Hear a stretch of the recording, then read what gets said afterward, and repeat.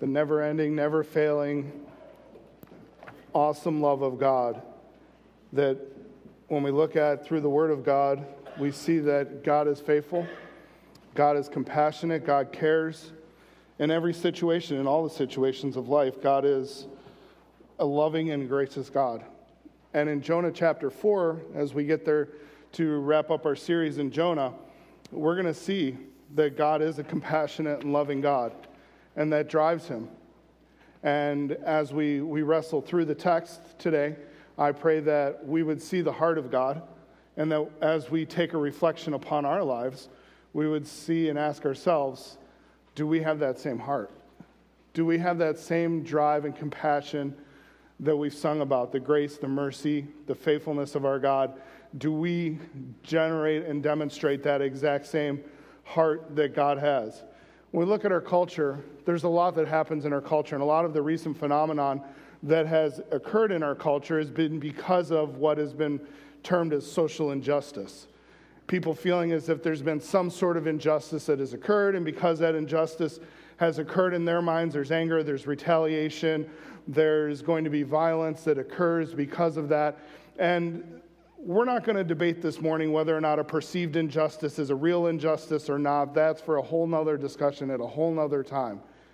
But I do want us to just recognize the fact that when someone perceives there is an injustice, even you in your life and me in my life, that has the potential to spur on anger, to spur on the desire for retaliation, for bitterness, for vengeance, to come into our life. And Jonah chapter 3 confirms that in Jonah's mind, that justice was not going to be meted out.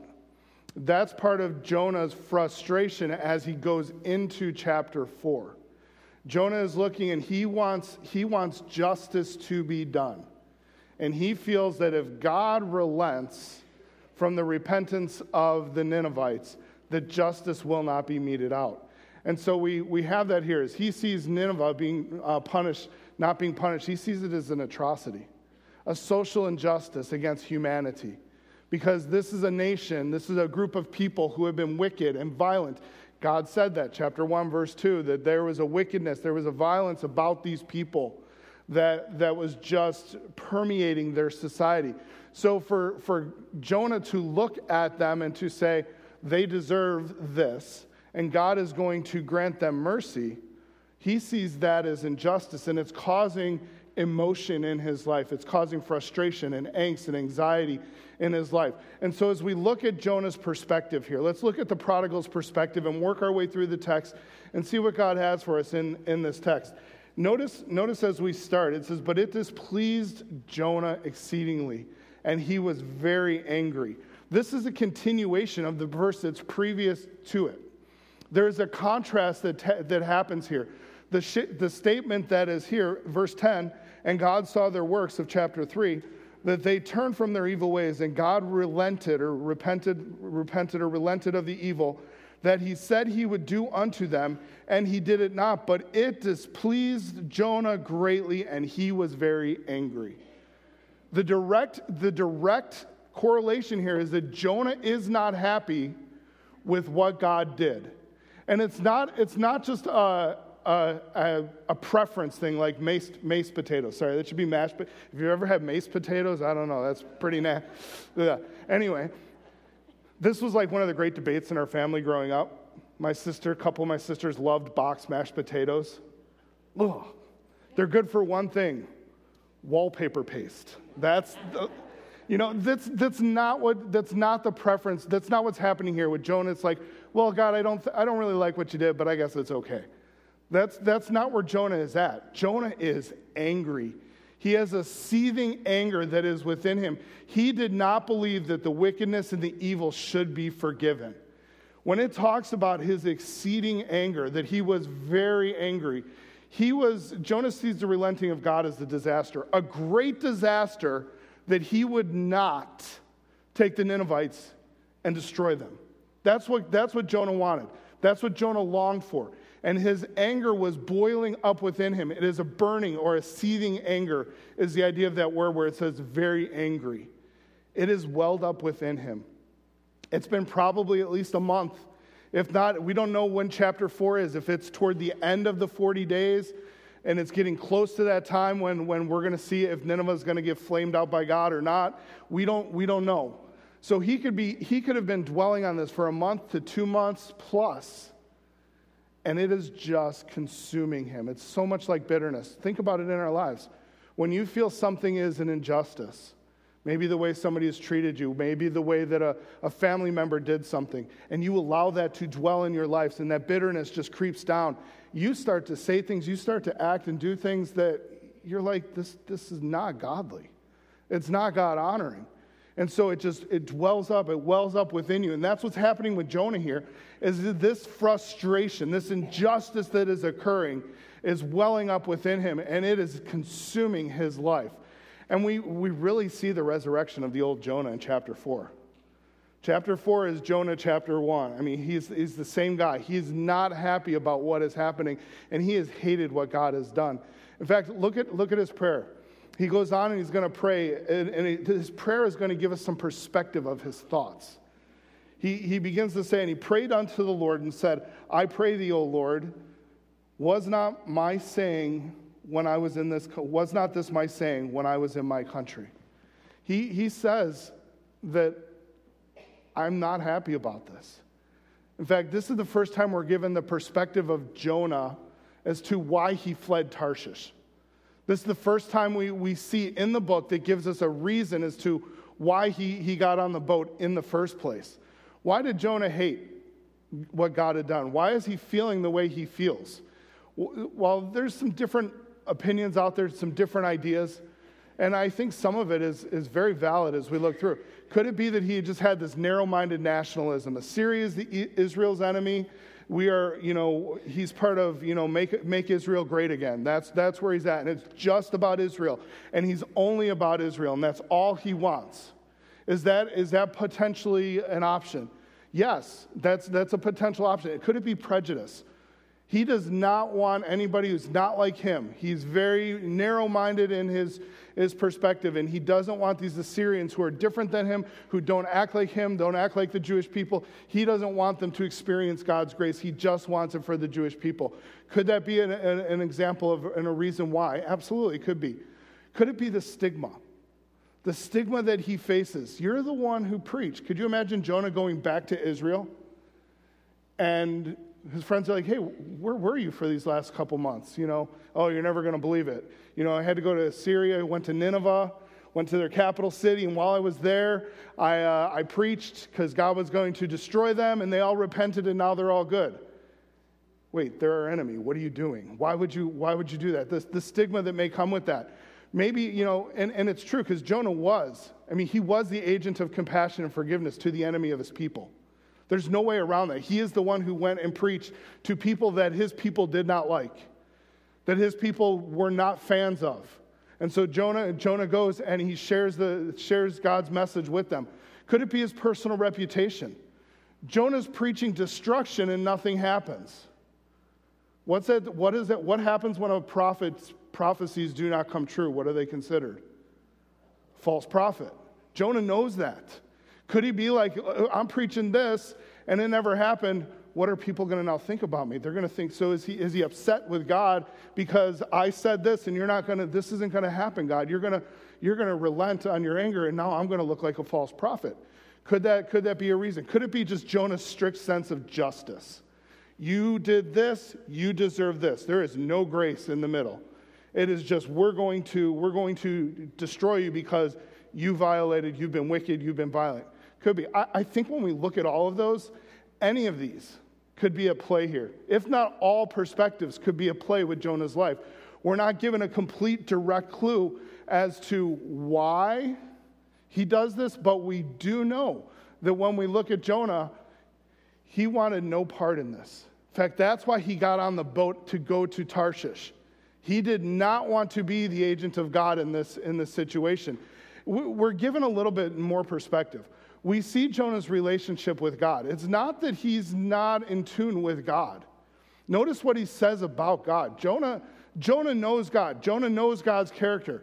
It's not that Jonah's so far away from God Jonah could be somebody sitting here today who could honestly tell us all about God's character, tell us all about who God is, the way God works, and yet their heart is not in tune with God. Look at what he says about God. He says, you are a gracious God. Therefore, I knew you are a gracious God. This is why I fled, because I knew you were a gracious God and merciful and slow to anger and of great kindness, and you repent or relent thee of evil. He says, you're gracious. You have that attitude of kindness toward those who are undeserving. You're merciful. You're compassionate. You have the love of a mother to a child.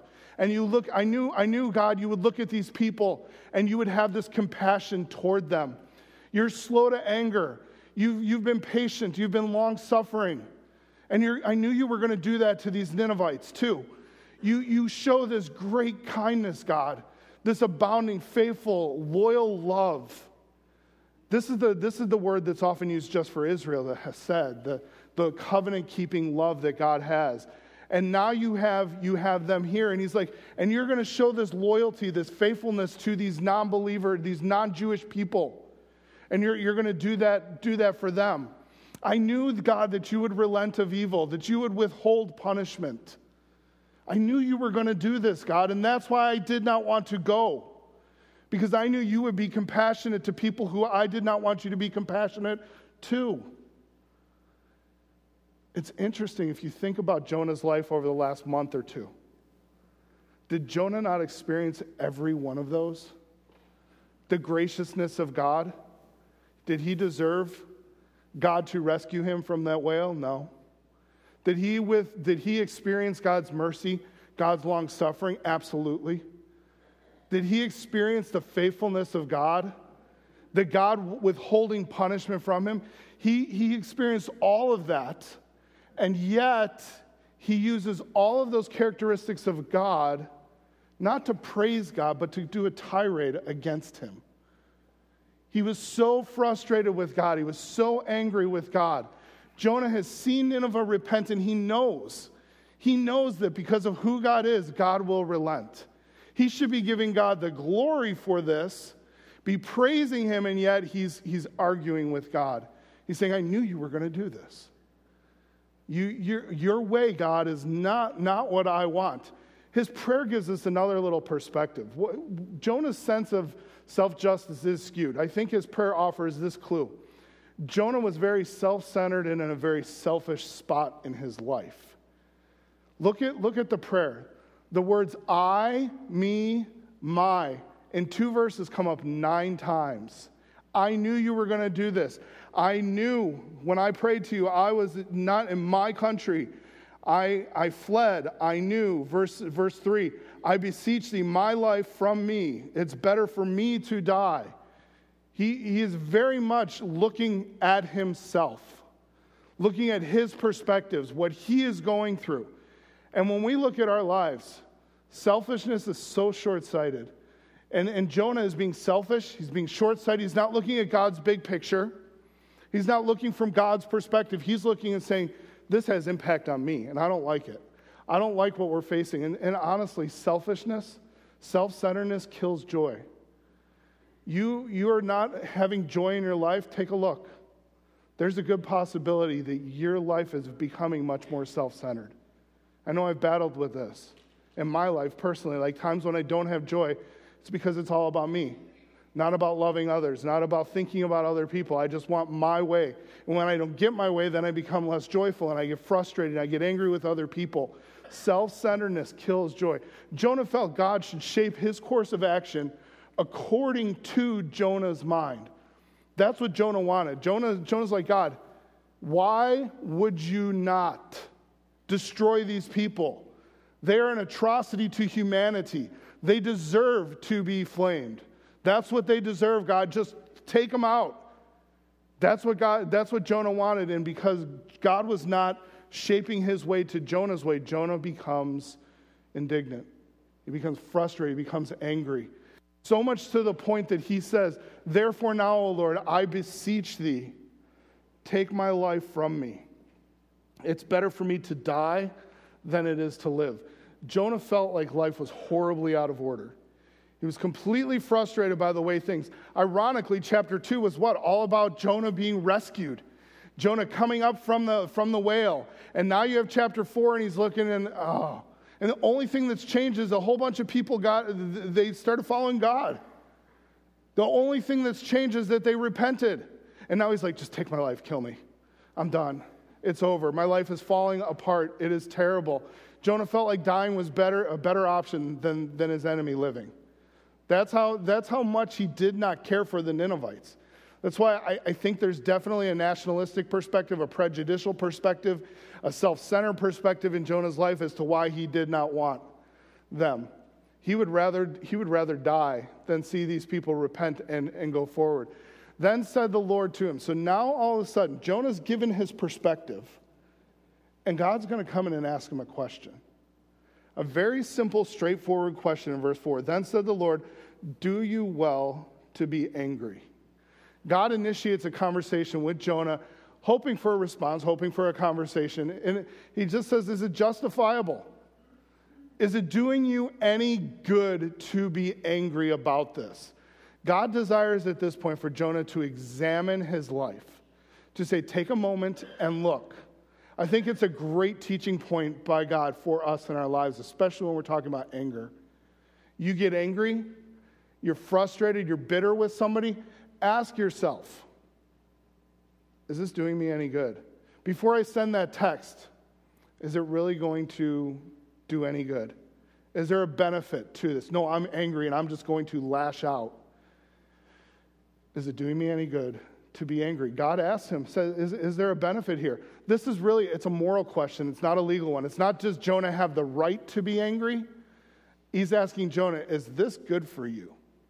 Is this anger, this seething hatred, is this really doing you any good? Or do you need to let this go? Do you need to have the proper perspective here in your life? Instead of a thunderous rebuke, and I think this is a really good, another teaching point from God. He doesn't come out at Jonah and go, who are you? Why do you think you can even question me? He doesn't come at him like that. He comes with a tender heart, a tender question, and says, is this doing you any good? Is this your benefit? A great questions are great ways, even in situations, to diffuse, to even when working with your children, asking them questions and having them respond and answer when they're going through those times. But notice Jonah's reply to the question. God asks him, does it do you well? And then verse 5 occurs, so Jonah went out of the city. He doesn't answer him. All we know is that he walks away. He decides to, okay, I'm done with the city, and he walks out eastward of the city, and he walks away from the situation at hand. He never answers, just walks away. We're given no recorded answer in the scriptures that is there. His silence really may have been a sign of him digging in, his indignance, his stubbornness, his resolve to continue with this anger and this hatred that he has. He's going to go out, he's going to sit outside the city, he's going to sulk, he's going to be upset, and he's going to wallow in his self-pity and his anger. And that's what he's going to do. He never answers. Now, could he be thinking about the question? Absolutely. But what does he do? It says that, so Jonah went out of the city, sat on the east side of the city, and there made him a booth and sat under it in the shadow till we might see what the Lord would, might see what would become of the city. So Jonah goes out, he's going to sit, he's going to wait. The booth was a crude shelter that he created. It would only provide slight assistance from the sun. It wasn't a full-blown house. It was just something there to give it a shade. In fact, it's the same word that's used here that is used of the booths that the Israelites would craft for the Feast of Succoth or the Feast of Tabernacles or booths. That would be the same type of thing that he's creating. So even as Jonah's creating this, there's a reminder even to Jonah that this is like the booth like we would build for these feasts. A reminder, what did the feast remind them of? It reminded the Israelites of God's graciousness and provision to his undeserving people when they were in the wilderness and wandering. Now think about even just that moment in Israel's history. These were people who had rebelled against God. They had defied God at Kadesh Barnea. They were not going to be allowed to go into the promised land And now for the next 40 years, they're going to be wandering, and these booths that they create are part of the reminder back to this time period. All during those 40 years, for people who did not deserve God's grace, God daily provided grace for them, daily provided manna, daily provided their needs, provided water when they needed, and yet they still complained, and yet God still compassionately provided because God cares for his people. So Jonah's even having this little practical reminder of his booth right there that God is gracious and God provides and God does give. What's Jonah thinking about during this time? Now, we're not given a real definite perspective. Was he pouting, hoping in secret that maybe God would destroy and overturn them? Maybe. Was it difficult for him to believe that the repentance of Nineveh was genuine, so we're just going to sit and watch because I don't really think they repented? We ever think like that? Oh, that person, yeah, they repent. We'll see if that really happens, if that's real. We'll see if it's genuine or not. Maybe he's answering the question in his mind of verse 4. Maybe he's trying to figure out, is this doing me any good? We don't really know. He might have thought that he had convinced God, that he was right to be angry, and that God should carry out his original intention of judgment. He's sitting there, he's waiting for something to happen. Could it be that he's looking and saying, yes, maybe God knows that I have a right to be angry, and he should be angry too, and he should destroy them. Maybe that's what he's thinking. Without any words, though, we know this. Jonah's attitude was a defiant reply to God's question and answer. He was not on board with God. He is contrasted to God. This whole chapter, there's God's perspective and Jonah's perspective. There's what God is seeing and what Jonah is seeing. And the anger and the hatred and the bitterness, it's welling up within him, and it's keeping Jonah from seeing God's perspective in life. So Jonah sits there as he watches over the city. Rather than examining himself, he examines the city. He's watching over. And God is wanting him with that question in verse 4. He's like, Jonah, this is a self-examination question. But honestly, have we ever been like Jonah? Do we ever sit here weekly, and as we're hearing the message of the Word of God preached to us, we sit and we listen, and we're like, I sure hope so-and-so across the aisle hears that one. I sure hope that, the nudge to the spouse because they need that. It's not the self-examining that needs to occur, but that's what we should be doing on a weekly basis. It's hoping that somebody else is getting their heart right because they're the ones who need it, not me. And so we can very easily, I know for me, I can easily have the heart of Jonah in a lot of ways in this chapter. And that should terrify me. And hopefully for you as well, to look and say, I don't want to have that. When I hear the Word of God, I need to self-examine myself. I need to be looking and saying, how does this apply to me? Not examining the city, hoping that, and we'll see what happens. But Jonah sits there, he's examining the city. And God is going to use this moment to give a divine object lesson. It's one that most of you know, you've read about, you've heard about. And this object lesson, with every object lesson, there's two parts. There's the object and there's the lesson. And what God is teaching. That's why it's called an object lesson. And so God is going to use this gourd to come in. Jonah's angry about God's compassion. Okay? So God's going to teach Jonah this lesson. God is going to put Jonah in Nineveh's shoes. That's what he's going to do here. To help him see if his anger is justified. Jonah is sitting there. He's going to be scorched. There's going to be the before the gourd, during the gourd, and after the gourd. And that's sort of how it plays out. So God does to Jonah what Jonah wanted God to do to Nineveh in a small way. Not in a grand scale, but in enough that it gets Jonah, it gets the lesson in front of him. So the Lord God prepared a gourd, it says, in verse 6, and made it to come up over Jonah, that it might be a shadow over his head, to deliver him from his grief. So Jonah was exceeding glad of the gourd. So there's this excitement, there's this happiness.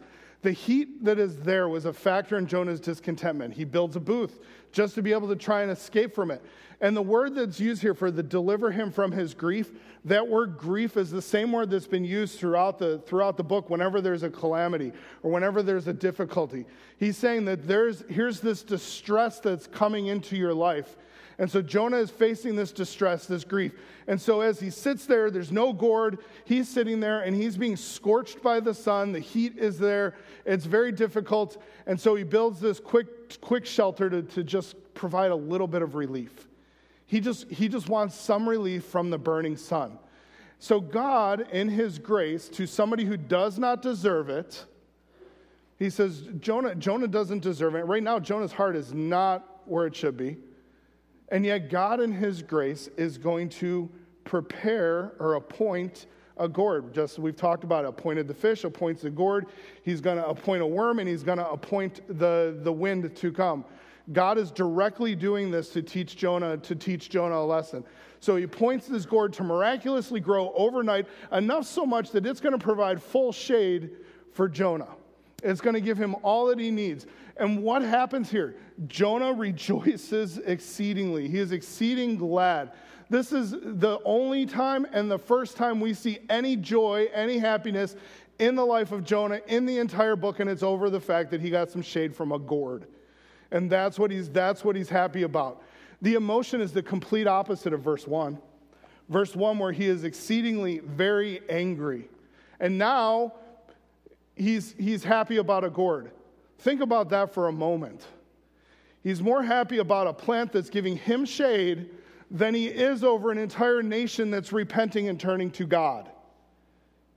That is not the heart of a follower of God. There ought to be joy. The Bible, the New Testament tells us there's joy when even one person repents. There ought to be joy in our lives when one person repents. Not over just what am I getting. He's more focused on the grace that he's receiving than the grace that others are receiving. So does Jonah potentially see an indication of God's favor and thus maybe vindication for his attitude? Think about that. Wait, God just miraculously gave me shade. Maybe God is on my side. Maybe they are going to get flamed. Yes. Could he potentially be thinking about that? There's maybe a thought of vindication here. If so, it's going to be short-lived. It's not going to be very long that it's going to happen. Because the next verse, we're told that God prepared a worm. And in the morning that rose the next day, and it smote the gourd that it withered. And so the animal, God points this little worm, whatever type of worm it was, doesn't matter. It was a worm that came in, destroys the gourd or the plant, and God moves quickly to knock out any ill-conceived notions that Jonah, you're vindicated. He's using and teaching a lesson here. God appoints an east wind as well. He says, he prepared that, and then it came to pass when the sun did arise, that God prepared, verse 8, a vehement east wind, a violent east wind, one that is a scorcher. It is just hot. It's like baking in the oven. It's like those of you who've been in Arizona when you walk out and it's just that intense heat that you can't bear. You're in the middle of the day, Jonah's there, and now his shade that he had is now completely gone as well. So God appoints the east wind to occur. The worm and the heat would have, of themselves, withered this plant.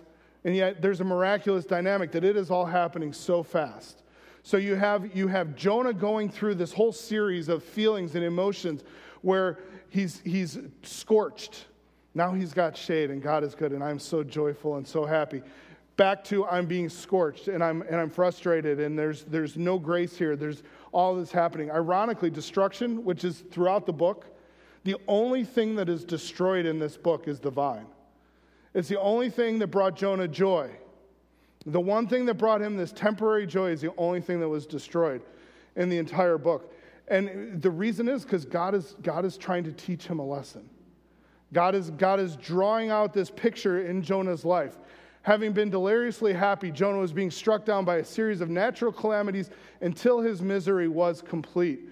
So Jonah is asking, he's at the point where he's like, Lord, won't take my life? Well, maybe it will just faint and be done. He fainted and he wished himself to die and said, it's better for me to die than to live. That's how intense this situation is for Jonah at this point. That's how much the heat and the divine displeasure that he is feeling, he just wants his life to be done. He wants it to be over. If God won't take my life, maybe it will just fail.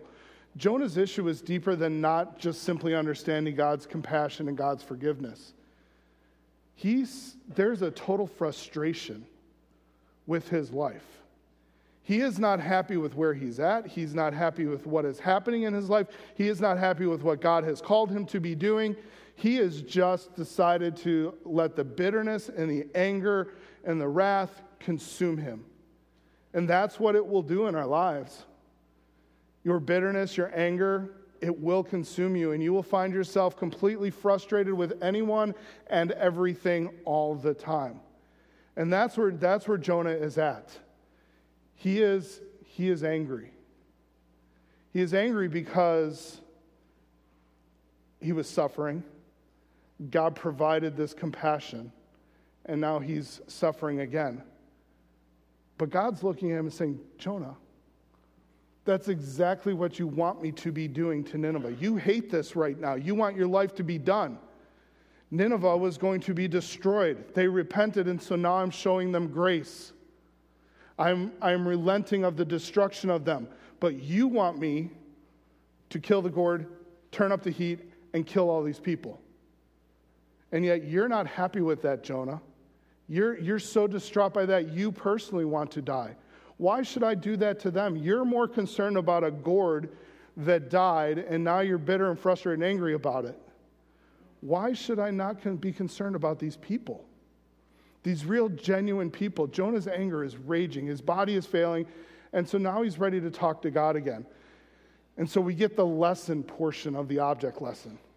Do you do well to be angry for the gourd? He's asked. God again graciously asked Jonah a question. And this time it's about the gourd. But it's a very similar question to what he had just asked previously in verse 4. Jonah condemns himself with his own words. Look what he says.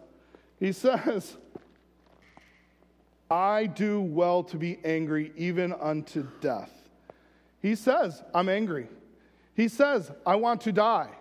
He's clarifying and making it very clear for us. He's not happy with anything that's going on here. I just want my life to be over. 2 chapters earlier, he's happy that his life is living, but now he's like, I'm done. I'm going to condemn myself. He really should take a moment to pause and ponder is what he should do. That's what God has been trying to get him to do. Think about, does it do you well to be bitter, to be angry about this? And often in our lives, when we're in those moments of heated rage, anger, frustration, it's important for us to take a pause, to ponder, to be thinking about what should I be and how should I be responding in these moments. Jonah believed God had been more fair with the Ninevites and far less fair in dealing with him. You took away my gourd, my shadow, my shade. You're not fair with me. You're gonna relent on all these wicked people. You're gonna let all of them go, and then for me, you're gonna take away my shade, my gourd. You've not been fair with me, God. And don't we often in our lives, when we start throwing around that idea of, well, this isn't fair, it's because we don't see the perspective maybe that God has. We don't like the perspective. We don't like the way things are turning out. And yet we need to trust in God's sovereign direction. We need to be trusting in God's control and direction in our lives. And Jonah was not happy about trusting anything right now with God. Jonah did nothing to provide for the gourd at all. It was a gracious act of God. Now God is more forceful with Jonah in verse 10. Verse 10, he's going to look at him, and he's not going to just be kind. He's going to be gracious, but he's going to be blunt. Then the Lord said, you had pity on the gourd for which you did not labor. You didn't make it grow, which came up in a night and it perished in a night. You did nothing for that. And yet you're showing more pity or compassion for that gourd. You're more sad that gourd died than if 120,000 Ninevites would die. God uses this object lesson to show Jonah that you're more concerned about your self-life, about the things that bring you joy. You're more concerned about what is happening to them than you are about these people. You could care less, Jonah, if these 120,000 plus people died. You're just sad that a gourd died because you don't get your shade, because you don't get what is happening in your life. The only compassion that he shows through the entire book is toward a plant. Not toward people, but toward that which brings his selfishness, his self-centeredness to the forefront. About him, about his life. Jonah's compassion was on the small, insignificant portion of God's creation, while God's compassion is on the highest of his earthly creation. Look what he says.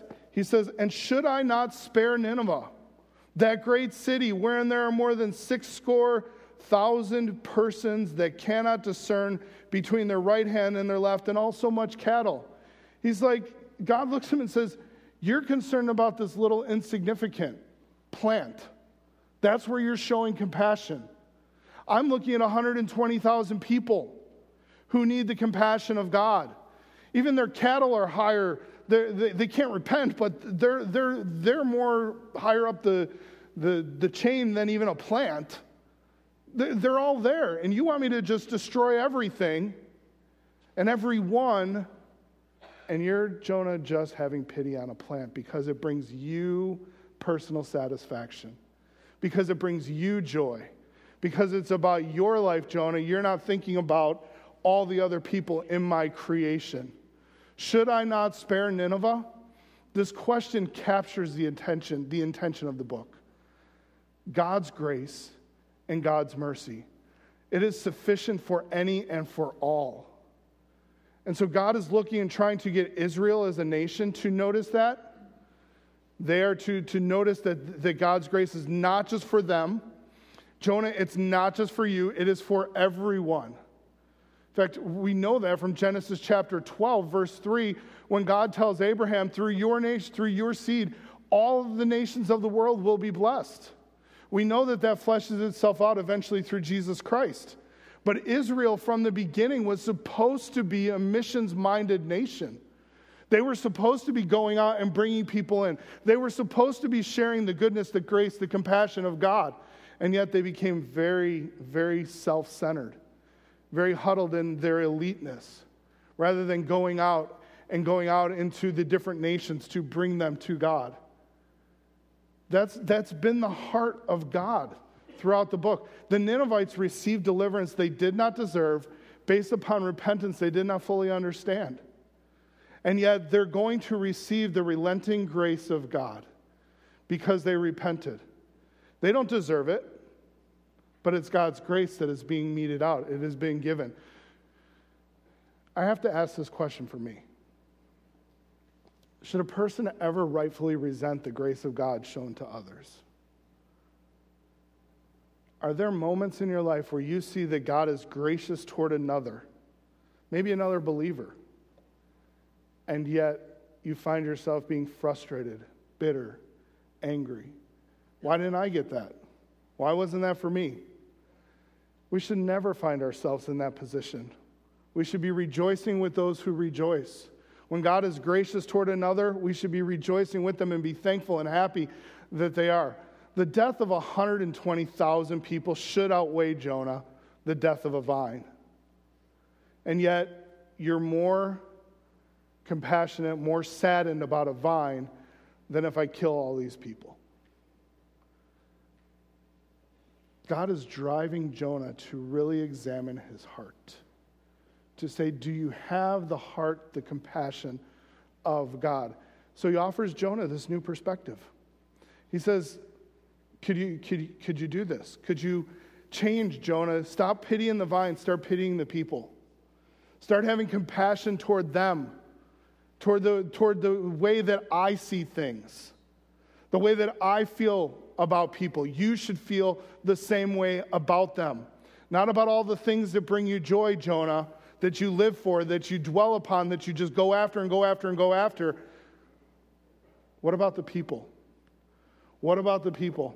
You see Jonah's perspective and God's perspective. Jonah, he's all about his protection, all about his comfort, all about him at this moment.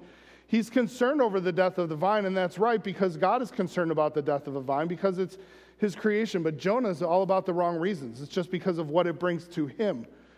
Jonah overlooks the Creator's concern for his creation.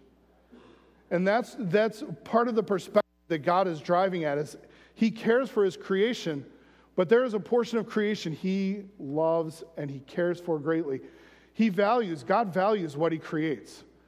The right reason is because the vine was part of God's creation. That's why Jonah should have been saddened, because part of God's creation was diminished. God cares for all creation, even a plant. But if God's concern goes beyond, it goes beyond just a plant. Jonah stopped right at the plant. God looks and says, the people. It's the people who need the compassion of God. If you feel compassion about the destruction of a vine, Jonah, that you did not create, shouldn't I be concerned about the destruction of the people that I did create? That's what the object lesson is driving him to. That's the point that God is trying to make to Jonah. You're concerned about this. I'm concerned about them. Folks, we are concerned about so many of these things in our lives. The things that bring us joy and happiness, though not wrong, but they consume. They take our time, they take our wealth, they take everything about us. And in the process of living for the things that bring us joy and satisfaction and comfort, we miss out on what God sees as important. The people around us. The more than 120,000 people in the Lebanon Valley. The people who need Jesus Christ, who need the compassion of God. We live for one. We condemn Jonah, and yet so many of us may have the heart of Jonah. We can tell all about God. We can give the big delineation of who God is, but we live for all of this, and we don't love the people. We need to be people who are out sharing our faith, people who are looking for the opportunities to share the compassion, the grace of God, who are missions-minded, not just missionary-minded. We need to be missionary-minded, but also mission-minded here in our area, sharing the gospel. And then all of a sudden, it's like, it's the end, right? The book just goes, the end. And you're like, okay, what is going on? It seems like this very abrupt ending. The ending almost seems incomplete, doesn't it? And even some cattle. Okay, great. And it's sort of just the book ends, and it's done in an intentional way.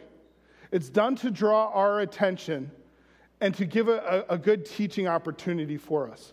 We don't know what Jonah does with the lesson, do we? We don't know if he changes his heart.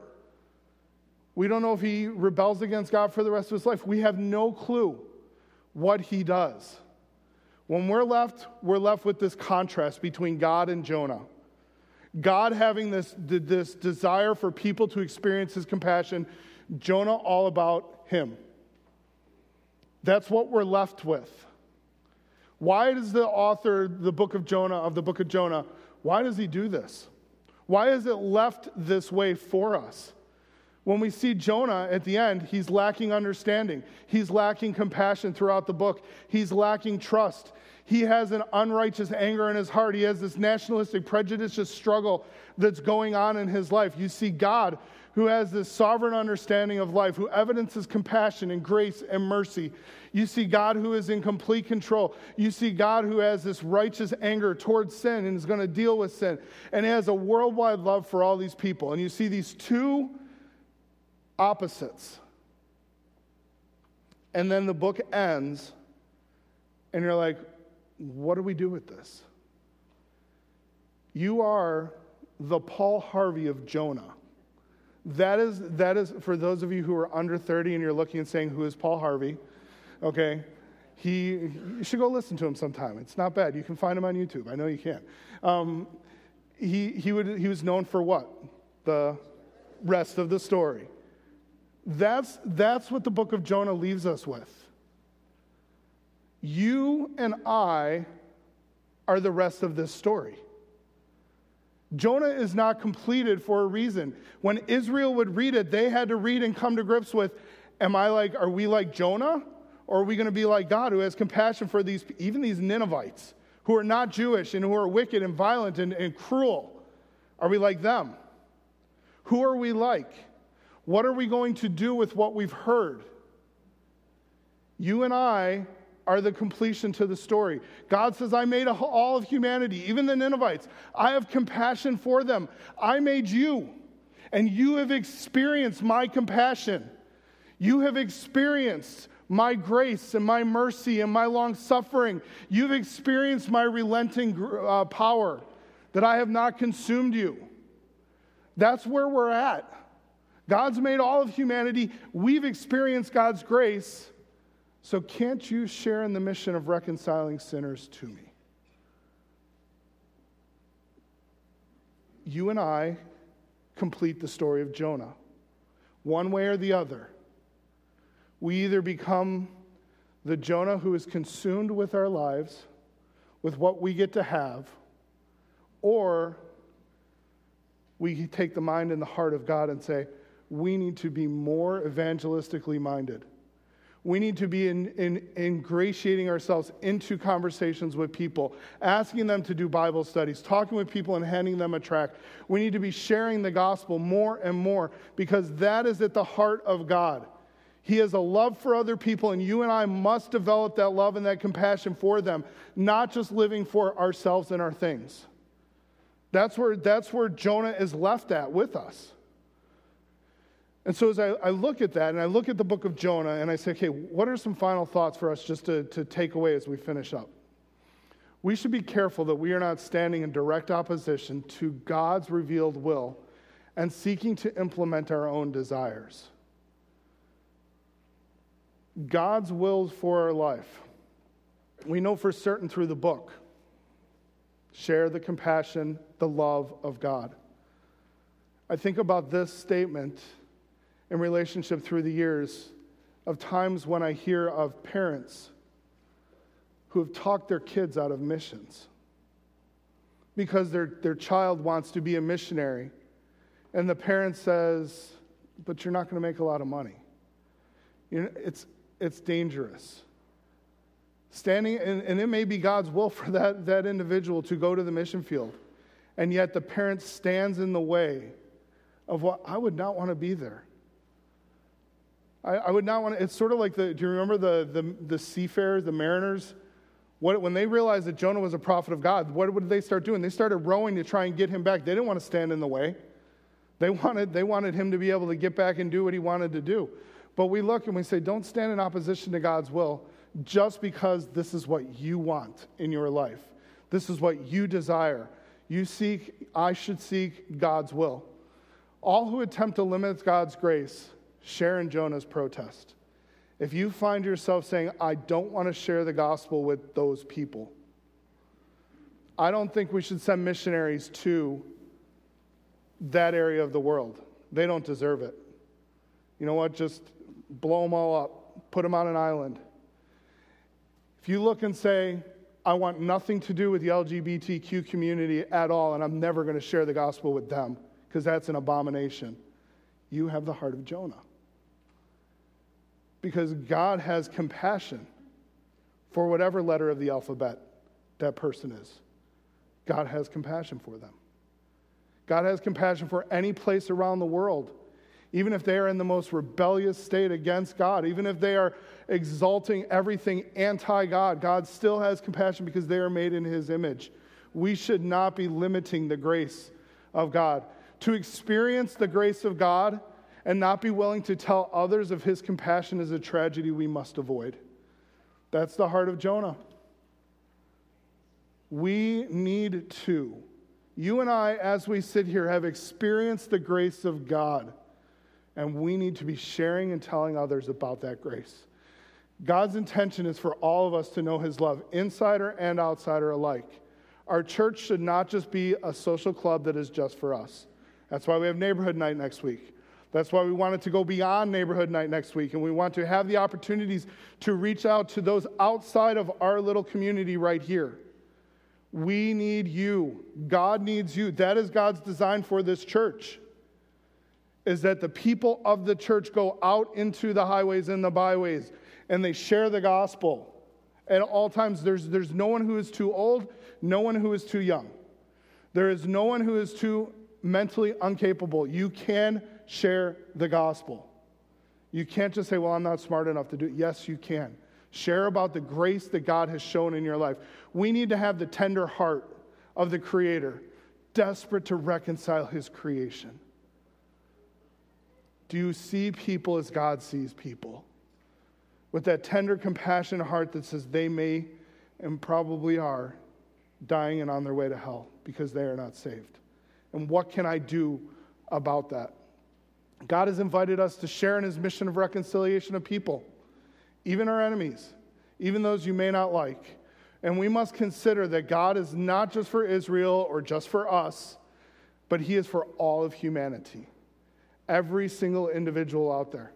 So therefore, I think we need to have a wider vision for people, a wider vision in praying for our missionaries, the Adopt a Missionary. Sign up.